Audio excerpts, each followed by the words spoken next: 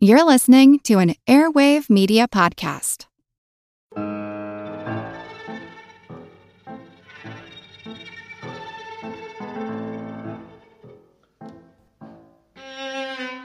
Since colonial times, African Americans have fought in America's wars.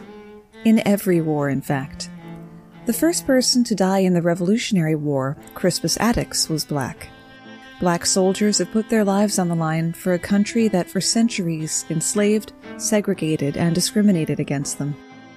Until the Korean War, blacks served in segregated units under racist leadership and were often relegated to labor and service units. Despite the continuous discriminatory treatment that denied blacks full participation in America's military efforts, these brave men and women lived lives that deserve to be remembered. My name's Moxie, and this is your Brain on Facts. We've all been there. You're standing in a museum staring at a painting and all you can think is, I don't get it. To me, knowing the story behind an artwork is a huge part of knowing how to look at it. I'm Amanda, the host of the Art of History podcast, where we view history through the lens of some really great works of art. Each episode, we dive deep into the bigger picture behind some familiar and maybe not so familiar pieces. Check out Art of History now wherever you get your podcasts. Possibly the best known all-black military unit comes with a bit of a mystery in its history. They were called Buffalo Soldiers, though there are competing reasons as to why. In 1866, an act of Congress created 6 all-black peacetime regiments, later consolidated into 4, the 9th and 10th Cavalry and the 24th and 25th Infantry. Initially, the Buffalo Soldier regiments were commanded by whites, with blacks being forbidden from holding the ranks of officers. These troops often faced extreme racial prejudice from the Army establishment. Many officers, including George Armstrong Custer, a boo and a hiss there, refused to command black regiments, even though it cost them promotions. Further, black troops could only serve west of the Mississippi River, because many whites didn't want to see armed black men near their communities. It even sometimes happened that the Buffalo Soldiers suffered deadly violence at the hands of civilians. The Buffalo Soldiers' main duty was to support the nation's westward expansion by protecting settlers, building roads and other infrastructure, and guarding the U.S. mail. They served at a variety of posts in the Southwest and Great Plains, taking part in most of the military campaigns during the decades-long Indian Wars, during which they compiled a distinguished record, with 18 Buffalo Soldiers awarded the Medal of Honor. We don't have time today to dwell on the irony of African American soldiers fighting Native people on behalf of a government that accepted neither group as equals. The exceptional performance of these soldiers helped to overcome resistance to the idea of black officers, paving the way for the first African American graduate from West Point, Henry O. Flipper, who we'll hear more about later. Buffalo Soldiers played significant roles in many other military actions. They took part in defusing the little-known 1892 Johnson County War in Wyoming, which pitted small farmers against wealthy ranchers and a band of hired gunmen.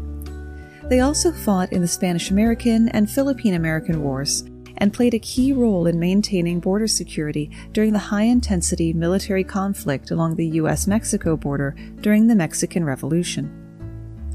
In 1918, the 10th Cavalry fought at the Battle of Ambos Nogales, where they assisted in forcing the surrender of the Mexican federal and militia forces. Discrimination played a role in diminishing the Buffalo Soldiers' involvement in upcoming major conflicts. During World War I, the racist policies of President Woodrow Wilson, among whose claims to infamy include segregating federal offices, led to black regiments being excluded from the American Expeditionary Force and placed under French command for the duration of the war, the first time ever that American troops were placed under the command of a foreign power.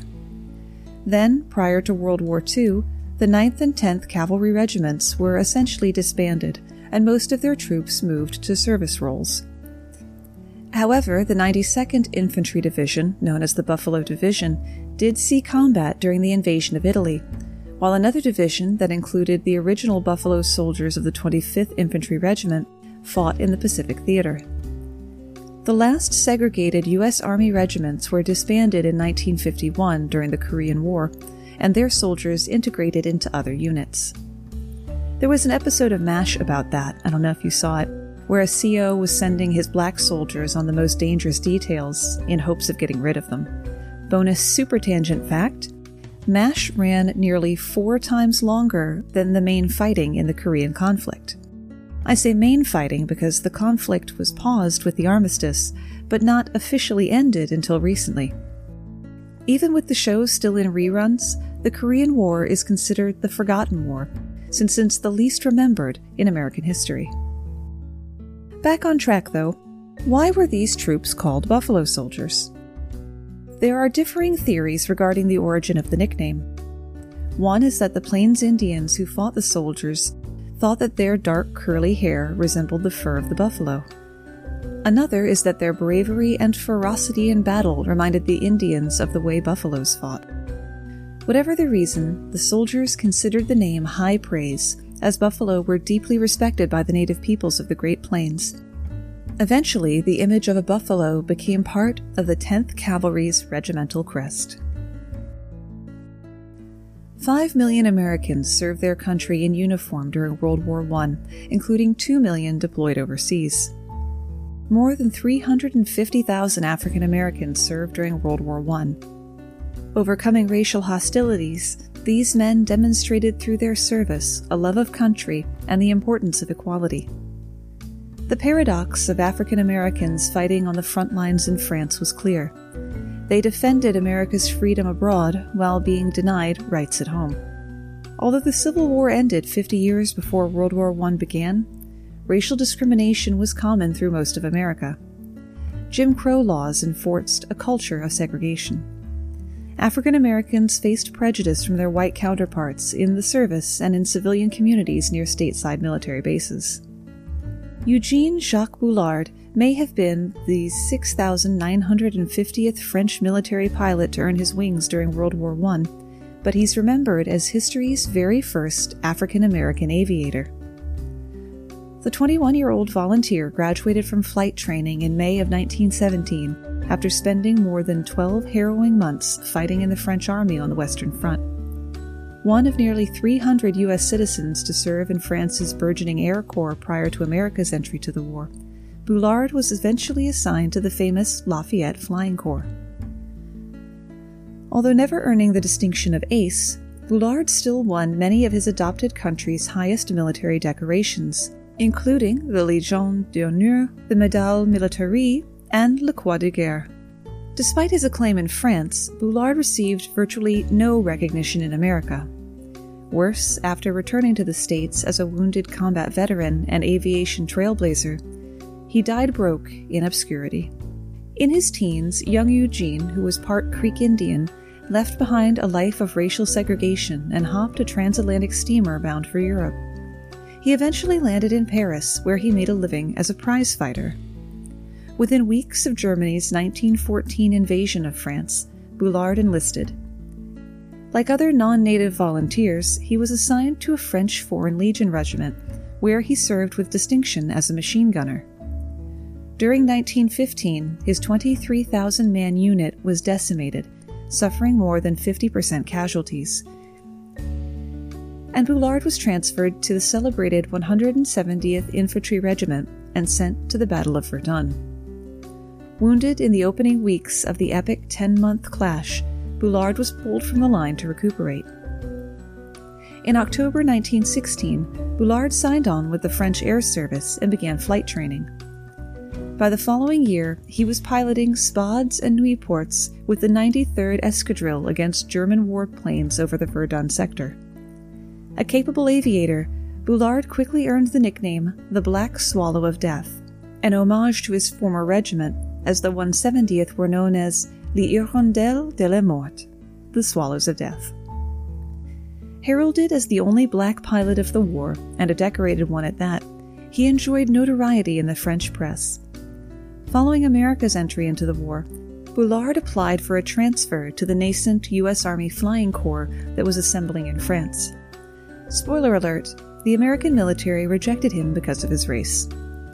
Boulard continued to fly with the French Air Service, but was eventually returned to the infantry after striking a superior officer while on leave.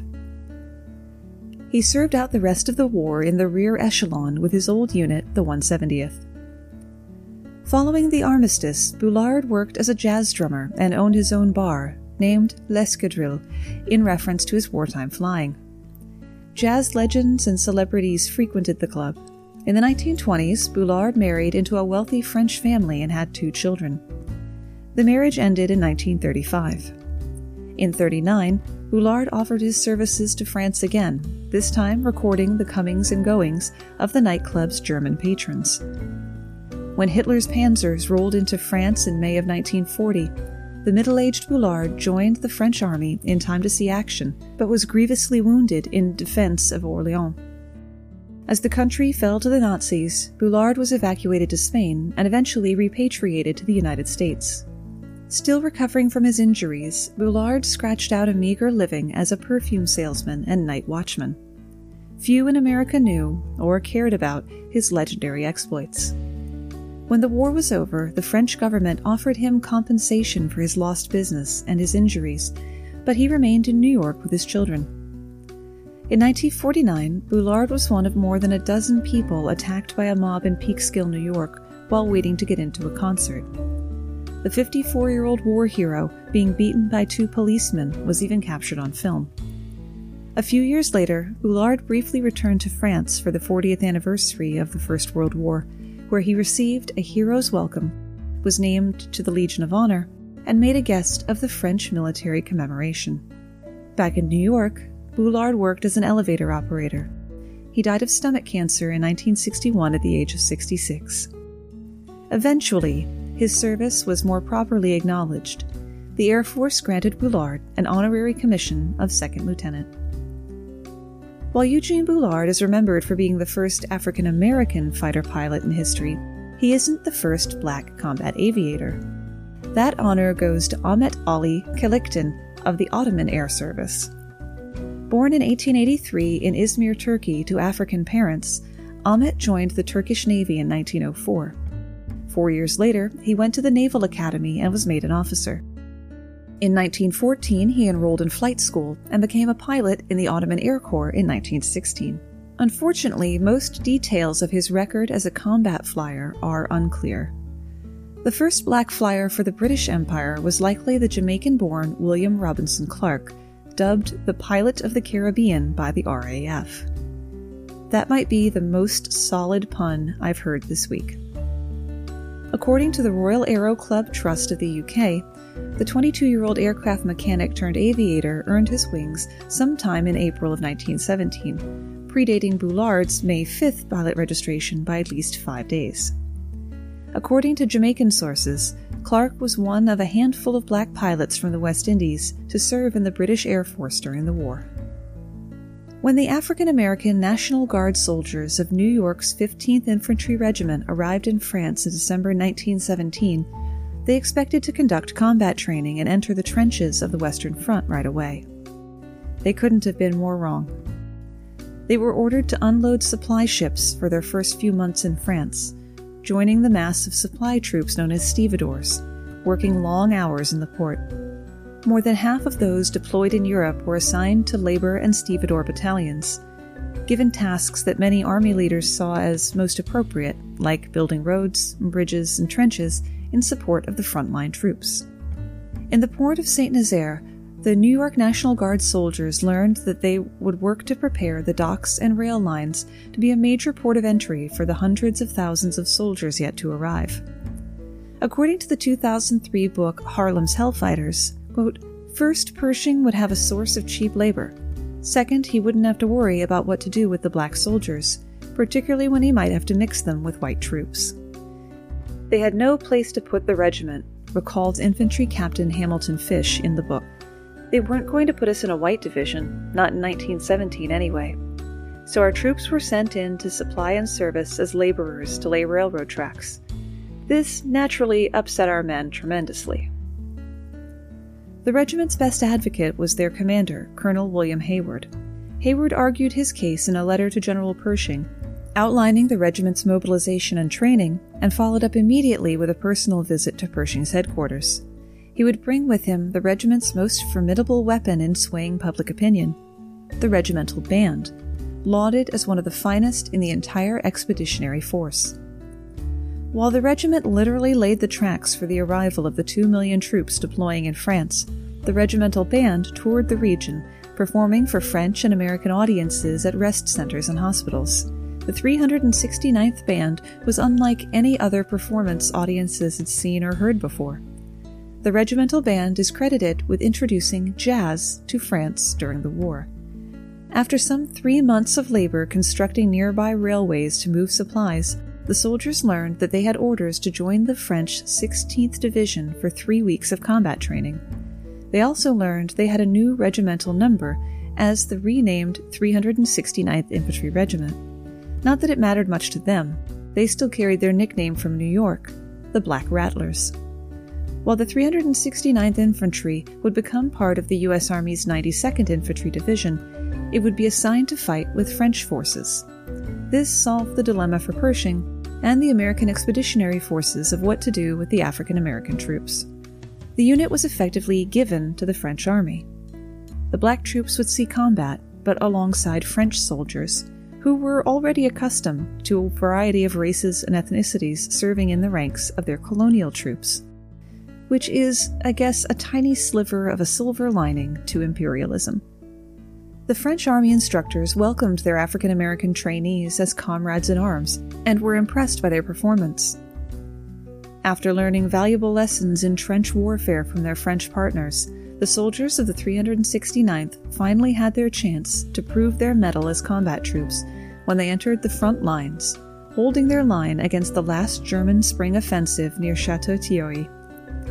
Their value was not lost on the French, and the regiment continued to fight alongside French forces, participating in the Aisne-Marne counteroffensive in the summer of 1918, alongside the French 162nd Infantry Division. The regiment would go on to prove itself in combat operations throughout the rest of the war, receiving France's highest honor, the Croix de Guerre, for its unit's actions, alongside some 171 individual decorations for heroism. The Hellfighters from Harlem had come into their own, in spite of their difficult start. With Wired Science, you can geek out all you want. It's a podcast for anyone obsessed with math, science, space, biology, or technology. And it provides in-depth coverage on current news and discoveries. From strange diseases that turn your tongue fuzzy to tech that'll help crops grow from space. New episodes are released nearly every day, and they're typically under 10 minutes, so you can easily make them a part of your daily routine. Listen in the morning while you're getting ready, or during lunch while you check NASA's astronomy picture of the day. Check out Wired Science now, wherever you get your podcasts. That's Wired Science, wherever you get your podcasts. A lot happens every day. Cut through some of the noise by listening to What's New with Wired, a podcast that provides in-depth coverage on technology and culture. With new episodes released every weekday, you can catch up on all the major events you missed. From AI developments to business updates to new scientific theories, it helps you make sense of what's happening in the world. Plus, each episode is usually pretty short. You can easily squeeze it in on your way to work or during a lunch break. So stay updated with the award-winning journalism from Wired. Listen to What's New with Wired wherever you get your podcasts. That's What's New with Wired wherever you get your podcasts. Rather than a top 10 list for today's episode, let's do a list of number ones. On October 25th, 1940, Benjamin O. Davis Sr. became the first African American to serve as a general officer in the U.S. Army. He entered the military service in July of 1898 during the war with Spain as a temporary first lieutenant of the 8th U.S. Volunteer Infantry. He then served as a corporal and squadron sergeant major, and in 1901 was commissioned as a second lieutenant of cavalry in the regular army. Davis's military decorations included the Bronze Star and the Distinguished Service Medal for exceptional meritorious service to the government in the duty of great responsibility from June 1941 to November 1944 as an inspector of troop units in the field and a Special War Department consultant on matters pertaining to Negro troops. Immediately following the Civil War, William Cathy enlisted in the U.S. Regular Army in St. Louis, Missouri. William was described by the recruiting officer as 5 foot 9 inches tall, with black eyes, black hair, and a black complexion. This cursory examination by an Army physician missed the fact that William Cathy was actually Cathy Williams, an African-American woman. Cathy served from November 1866 until her discharge with a Surgeon's Certificate of Disability on October 1868. Despite numerous and often lengthy hospital stays during her service, her gender was not revealed until June of 1891, when she applied for a disability pension and disclosed her true identity. She did not receive the pension, not because she was a woman or because she was black, but because her disabilities were not considered service-related. Cathy Williams has been noted in military history journals as the only documented female Buffalo soldier and the only documented African-American woman who served in the U.S. Army prior to the 1948 law which officially allowed women to join. In 1877, Henry O. Flipper became the first African-American to graduate from the U.S. Military Academy at West Point, New York. His assignment in July of 1877 to the 10th U.S. Cavalry, one of 2 black cavalry regiments organized after the Civil War, was the realization of a personal dream. Unfortunately, his dream was short-lived as he was wrongfully court-martialed and dishonorably discharged. Assigned to the 10th Cavalry over Buffalo Soldiers, Lieutenant Flipper served at Forts Elliott, Concho, Quitman, Sill, and Davis, and he fought twice at Eagle Spring, Texas, during the Victorio Campaign against the Apaches in 1880. In 1881, while stationed at Fort Davis, Texas, he was framed by white officers and charged with embezzlement. At his court-martial, he was found not guilty of embezzlement, but guilty of conduct unbecoming an officer and a gentleman. He was dishonorably discharged, and for the rest of his life fought to restore his good name. Following his death in 1940, Flipper's descendants continued advocating to have his dishonorable discharge overturned, and in 1976, with the recognition of his mistreatment, he was finally granted an honorable discharge and a full pardon. West Point now gives an award in his honor to the graduating senior who's displayed the highest qualities of leadership, self-discipline, and perseverance in the face of unusual difficulties while a cadet. World War II brought out the best in America's young people. Young African-American women like Margaret E. Bailey found it as an opportunity to fight for their citizenship. This isn't a situation like Starship Troopers where service guarantees citizenship, but military service and the struggle for civil rights are intrinsically intertwined. By May 1943, 183 African-American nurses held commissions in the Army Nurse Corps. During World War II, African-American nurses served in all theaters of the war, including Africa, Burma, Australia, and England. At the conclusion of World War II, about 600 African-American nurses had served. One of these nurses, Margaret E. Bailey, accepted a commission in June of 1944. In July of 1964, Bailey became the first African-American promoted to lieutenant colonel in the Army Nurse Corps, and in 1970 she was promoted to full colonel. Throughout her 27-year career in the Army, Colonel Margaret Bailey advocated for the integration of all military housing, work environments, and recreational facilities. Following her retirement, Bailey became a consultant to the Surgeon General to promote increased participation by members of minority groups in the Army Nurse Corps. And a side note, if you heard the tinkling of a tiny bell in the background of that section or any part of today's podcast, that is the collar of a foster cat named Matryoshka, which means Russian nesting doll, which, side note, aren't actually Russian. I'll tell you about that someday. After the 7th time I restarted that paragraph, I just decided to leave it in. In 1947, Roscoe Robinson Jr. attended St. Louis University for only a year before he transferred to the U.S. Military Academy at West Point. He graduated with a degree in military engineering in 1951. During the next 34 years, he would become a distinguished combat commander and the first African American to become a 4-star general. He served in the Korean War in 1952 as a platoon leader and rifle company commander and received the Bronze Star. After returning to the United States a year later, he became an instructor in the Airborne Department of the U.S. Army Infantry School. In 1967, he served as battalion commander in Vietnam and there received the Legion of Merit, the Distinguished Flying Cross, 11 Air Medals, and 2 Silver Stars. He was promoted to Brigadier General and in 1975 became Commanding General of the U.S. Army Garrison in Okinawa. He also commanded the 82nd Airborne Division at Fort Bragg, North Carolina. His final assignment was as U.S. military representative to the NATO Military Committee. He was then awarded with 2 Distinguished Service Medals and 1 Defense Distinguished Service Medal. After his retirement, he was asked to oversee a panel tasked to examine the Korean War performance of some African American Army units that had previously been criticized.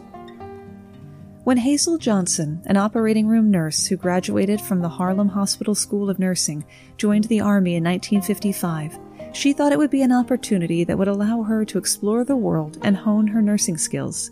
She had no idea she would become the first African American female general officer. She entered the Army shortly after President Harry Truman banned segregation and discrimination in the armed services.